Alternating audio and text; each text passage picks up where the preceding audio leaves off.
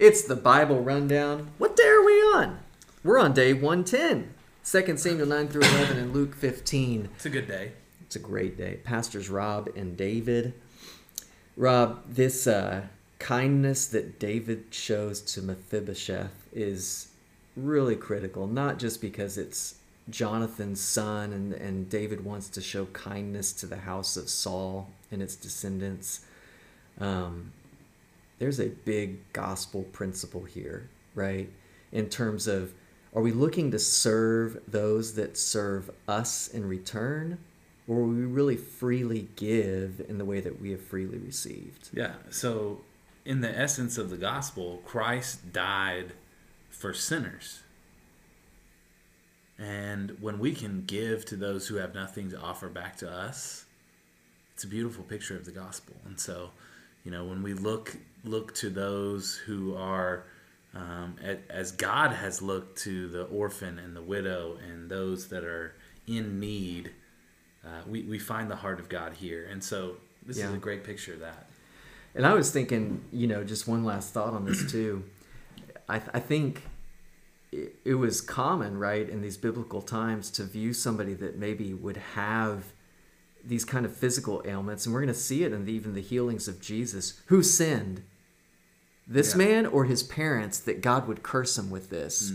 It'd be easy for David to say, hey, Mephibosheth is being paid back by God for being part of the household of Saul. Right. And so, man, just overall, we keep talking about the picture that David represents of Christ and just this gospel principle. Because we're Mephibosheth, right? We are sinners. We're broken. We're wounded. We're marred by sin. And yet God says, come into my presence, sit at my table and eat. Yeah.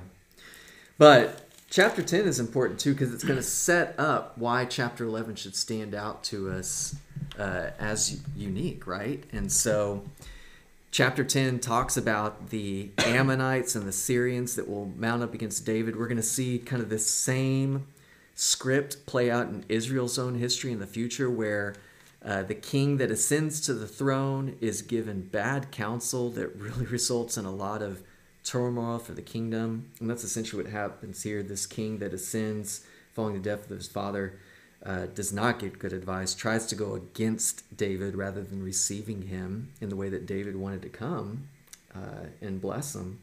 And so it leads to this war. The battles carry forward, and that's where chapter 11 brings us. Yeah, so David is already starting to not head to battle. It says in verse 7, and when David heard of it, he sent Joab and all the host of the mighty men. And so he's kind of getting into this picture of, I'm the king, I'm going to do what I want to do, I'm going to send somebody for me. Complacency, maybe, right? Complacent, yeah. And we see that it opens up in the spring of the year, the time when kings go out to battle. He's making a quote here. The writer of 2 Samuel is, David sent Joab and his servants with him and all Israel. But David remained in Jerusalem. And he goes out, and he's not only complacent not to be leading as the warrior king that he is by the Lord's doing, but what else? He's sitting on a couch. And he sees this woman. We can relate to that. How many men do you know just sit on a couch, watch TV? Well, you put yourself in the wrong place at the wrong time, and then we just see the same description. Get off the couch! Same description in James of how sin, right? Right. It does not become sin just through the temptation, but when you act on it. And what does David do? He doesn't stop at just looking at this woman. He inquires about her. Right. Then he seeks her out. And then he has her brought to him. And where do we go from there? Yeah, so it's a process of his own heart and seeing almost letting his guards down, because we haven't seen this before from him, this type of wickedness. We have only seen a man after God's own heart. He's chasing after he's being chased by Saul, so he's having to trust in the Lord in this. He's fighting battles. He's having to trust in the Lord. He's now become king, and now he's kind of sitting back and going, yeah, He's resting in his laurels, David. Yeah. And now he's got to learn the hard way that he is not the Messiah. And the people have to see this. We have this story in the Bible to know that ultimately he's not Israel's forever king. Yeah. So he's not only committed a sin of coveting another man's wife, not only committing the sin of adultery, but then he tries to cover up this sin, hide his sin from others by trying to get Uriah to come back and cover up what he's done, right? Yeah. Which ultimately Uriah doesn't play the game. He remains, ironically in the story, loyal to the king, unknowing of what David has done. Right. And is murdered for it. He breaks almost every 10 commandment here. He lies. Keep going. I mean, he just does. And then he tries to make him drunk to try to get him to sleep with his own wife, and doesn't work out. And so he just has him killed on the battlefield. Tells Joab, "Hey, send him to the front line and have him killed." Yeah. So he murders him. And we're not going to get too far ahead of ourselves, but he's going to get confronted with his sin. And it's going to be interesting to see how he responds. And so I think maybe for this first day, we talked about there's a lot more in here for us, especially as men, but for women too, when it comes to temptation and remaining pure. You got to place the armor of God on, David. I mean, Ephesians talks about this, is you put on the armor of God.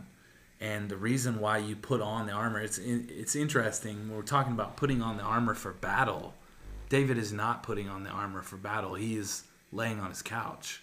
And when we lay on our couch and do not put the armor of God and the word of God in our head, in our heart, in our minds, and it's not in the forefront of what God's will is for our life in that moment, we become relaxed and complacent and easily entangled in sins. And once we're easily entangled in sin, we just keep going down this slide of sin. And this seems to be what happened. He saw, he took, he ate, and it's a big deal.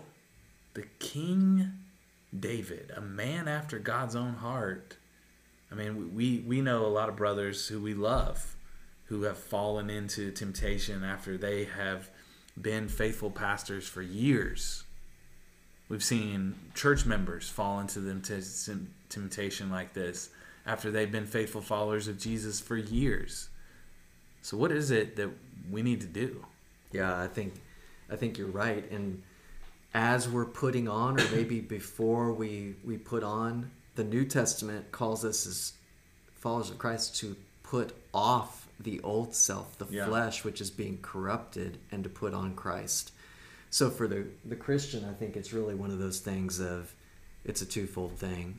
So if you're struggling in these areas,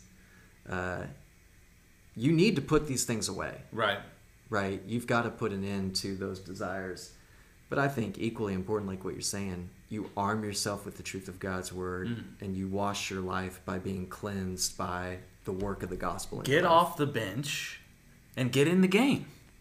Get off the bench and get into the game of the kingdom of God. This is what we need to do as men. We need to see the kingdom advanced. We need to go into places of wickedness and destruction and death that do not honor the Lord Jesus Christ and do not know him, and go and share the gospel. Let's get in the game. Amen.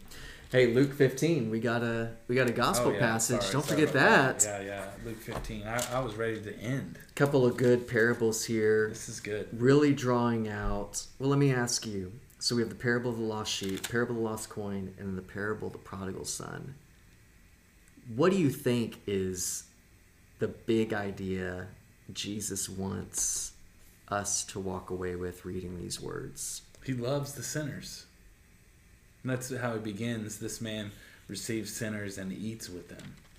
Mm-hmm. He loves to see sinners return, repent, and find the Lord. Mm-hmm. He rejoices in that. Yeah. You know? Yeah. So should we. Yeah.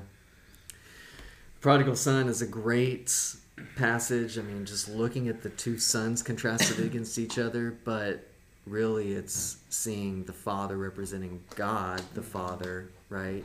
He stands ready to receive, but what does he rejoice over? If you're listening to this today, you might need to be the son who returns to the Father. Yeah. And you can. And he rejoices over the lost son who is now alive. Yeah. And I just wrote down in my notes as we were kind of getting ready for this, it's like, does repentance bring you joy? Does seeing somebody repent of their sin and come to Christ bring you joy, even if you were not part of the process of their coming to faith? Do you not receive joy by seeing the work of Right. God in the lives of other people? Yeah. And if we don't, then we're becoming like the older son, right? That says, "What's the deal? I've been with you and I've never done anything wrong." Well, here's the real question. People who have wronged you, do you rejoice over them Yeah. being repentant, finding the Lord?